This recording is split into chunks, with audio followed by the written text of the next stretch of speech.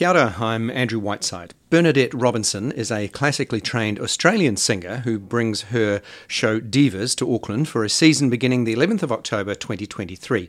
In the show, Robinson performs music from 10 beloved divas, and that includes Shirley Bassey, Dolly Parton, Barbara Streisand and Miley Cyrus, amongst others. I spoke to Bernadette via phone about her critically acclaimed show.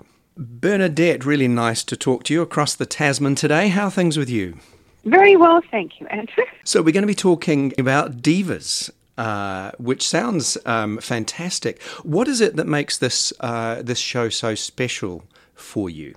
Well, it's because I get to sing the songs of 10 great singers and try to bring something of them to life, not just in their songs, but in what they have to say about themselves as a singer and what that means to them as a person.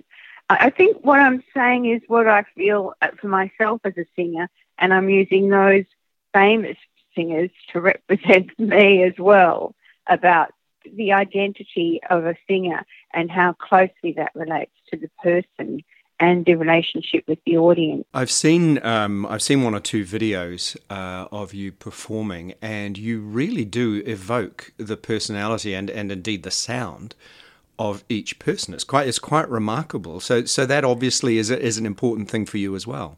Yeah, that's something that I have been able to do, or obviously worked on as the years went by. But it's an ability that I got a very good ear, and for accents and voices, and I could always sing since I was a child, and could pick up some certain qualities of various singers, and if I loved them I would just listen more and more and then just absorb some of what they had, an essence of what they had about them, and then that's become almost sort of my métier. That's something that I do now, and this is the most probably ambitious show. I've heard people who have evoked singers in the past, but it's usually just one, and in this sense you're doing 10 very different people. Exactly, that was the aim. Well, I've done more. I mean, I actually did some plays here with Melbourne Theatre Company, one-woman plays that Joanna Murray Smith has written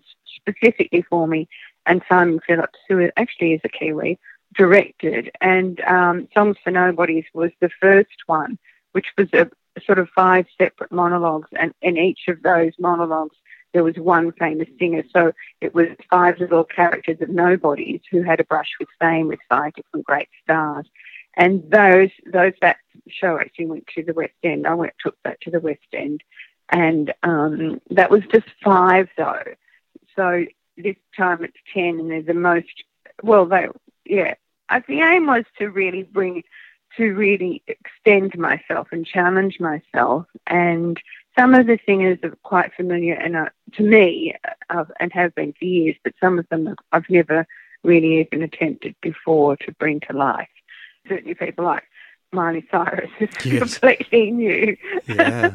Well, it's a fascinating list. I mean, Dolly Parton, Karen Carpenter, Amy Winehouse, Shirley Bassey, amongst others. I mean, I know all of those singers, and with the exception of Maria Callas, I'm a fan of each of them. Maria, for just some reason, I just never quite warmed to her voice. But it's Maria Callas. Yeah. I understand that. It's quite a harsh, but I find her the most exciting probably of all of them for me. Why is that? Well, because I studied opera late. I was always a singer, but I actually wanted to study classical music. So I ended up studying here at the Victorian College of the Arts voice, and that opened up the whole world of classical singing, which I really wasn't familiar with. And I just thought, no, she's not as beautiful as someone like, Kerry Takano or Joan Sutherland, but so exciting for me, and she's so musical and so risk-taking in her voice. I find she's an actor, and I loved all that about her. So I can understand though. It's not a beautiful, really, in a traditional way. Yeah, to me it's an unusual voice, but I'm fascinated now. I am coming to see the show, so I'm fascinated to see how you might be able to change my mind, Bernadette. You might be able to do that. The word diva, obviously, traditionally associated with a female opera singer, particularly a celebrated opera singer. That's kind of changed and morphed over time, particularly with popular culture. Yes. What for you is a diva? I think a diva, that's the way it started. I mean, we had Maria Callas was obviously clearly a diva. I think it has to be an exceptional singer, obviously a female singer, and more than that, probably sort of well, the negative connotation would be, I suppose, the princess, the prima donna, yes, prima donna kind of, well, first lady. But again, that's not necessarily a bad thing. No, but of course. It has become that. I think precious, but also with the more positive image is that just extraordinary, you know, and outstanding and successful and exceptional. Yeah, I think. So what we chose, the 10 we chose were all incredibly outstanding in their particular field and celebrated and adored, really, or you know, hugely admired. And they're kind of, they're their own woman, really, aren't they? All of them. Well, I think you're right. And looking at this list, there was a special quality about each. Well, there is for those still living. There is a special quality, and it's almost an air, isn't there, or a persona that they bring to the work that is really palpable, I guess. Absolutely. I think that's right. That's really true. I know you've talked about, for some of them, the vulnerability of these people. And how that can actually be an inspiration as well. The problems that some of them had in life is an important part of the process as well, and it's actually a crucial part of the creative process as well, isn't it?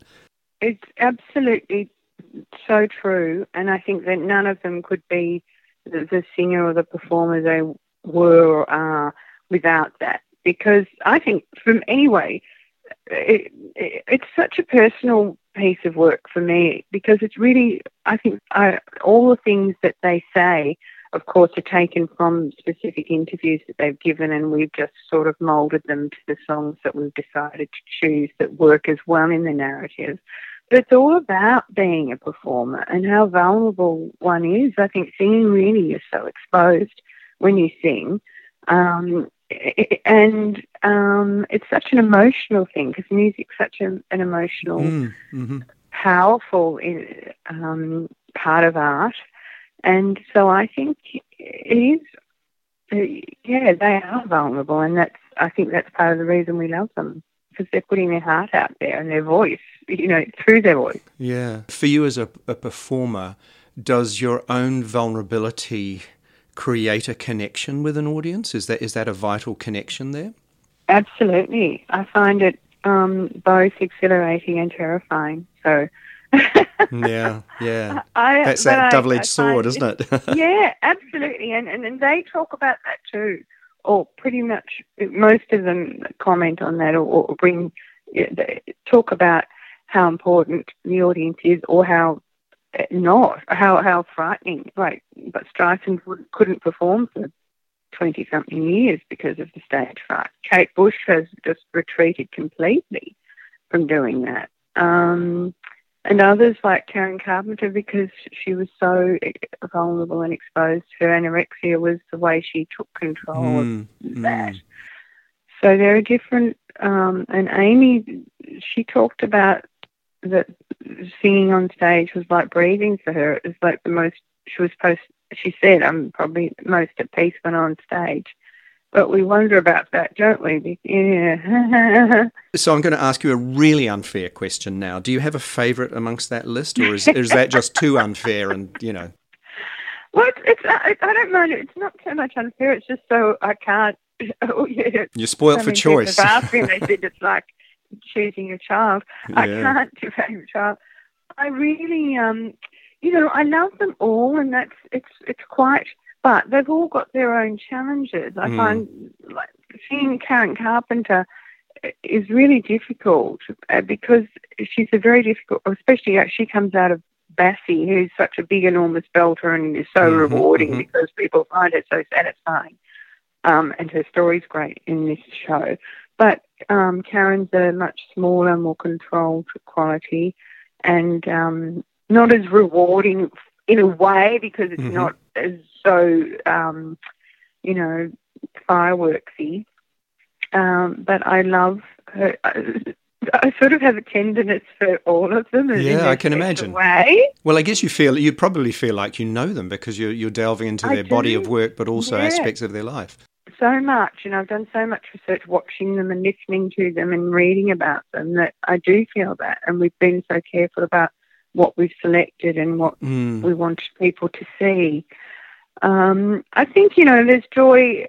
I don't know that. Oh gosh, it is too hard to say really, but I love them all yeah, for different reasons. I must say though, Miley is fun because she's new and she's sort of a surprise in a way because Dolly's pretty new too, but I've listened to her. Of course, everyone knows Dolly Parton, but she, as you probably know, is the godmother of Miley Cyrus. Yes, that's right. And so that was the connection there because we wanted another contemporary having Amy already in the show. But I thought it was great too because she talks about, Dolly's got such a little beautiful quavery, I love her voice. And then Marley's just that great big belt. These days, since she's had the operation. So it's really fun to come out of Dolly going straight into Marley, and that's quite an effective lighting change and things. So that's quite a powerful, I quite love doing that. I also love coming out of Maria Callas and all her beautiful coloratura and operatic bit, going straight into Amy Winehouse, because that's sort of like, oh my God, Yeah, so there are lots of surprises. Yeah, it's all about the contrast. It really is. They're really careful about which way we've gone with each, the line of the order of the things. That's brilliant. I just had one final question. You prompted me when you brought up Miley's name. So, Miley Cyrus, will you be entering on a wrecking ball? Because that would bring an interesting dynamic to a stage show, wouldn't it? It would. I would certainly keep me close. No, but the budget doesn't allow for that one, I'm afraid. Damn. No, yeah. She does enter. She does start with the wrecking ball, but there won't be actually a ball per se. Right. No, Fair enough. Yeah. Hey, well, it's been lovely talking to you, and I'm really looking forward to the show and seeing you across the Tasman here in New Zealand. So I'm excited. Thank you so much for your time today. It was my pleasure. Thank you. I love talking to you. That was the talented Bernadette Robinson, who brings her very well-reviewed show Divas to Auckland for a season beginning the 11th of October 2023. Now, on my website, you'll find plenty of interviews, reviews, and lots of my opinion. I cover the arts and entertainment industry and the LGBTQ communities. All of that on andrewwhiteside.com. While there, you can sign up for my regular newsletters, and if you want to support my journalism, you can do so by buying me a coffee. Links to that also on the website. I am Andrew Whiteside. Thank you so much for listening, and I'll see you soon.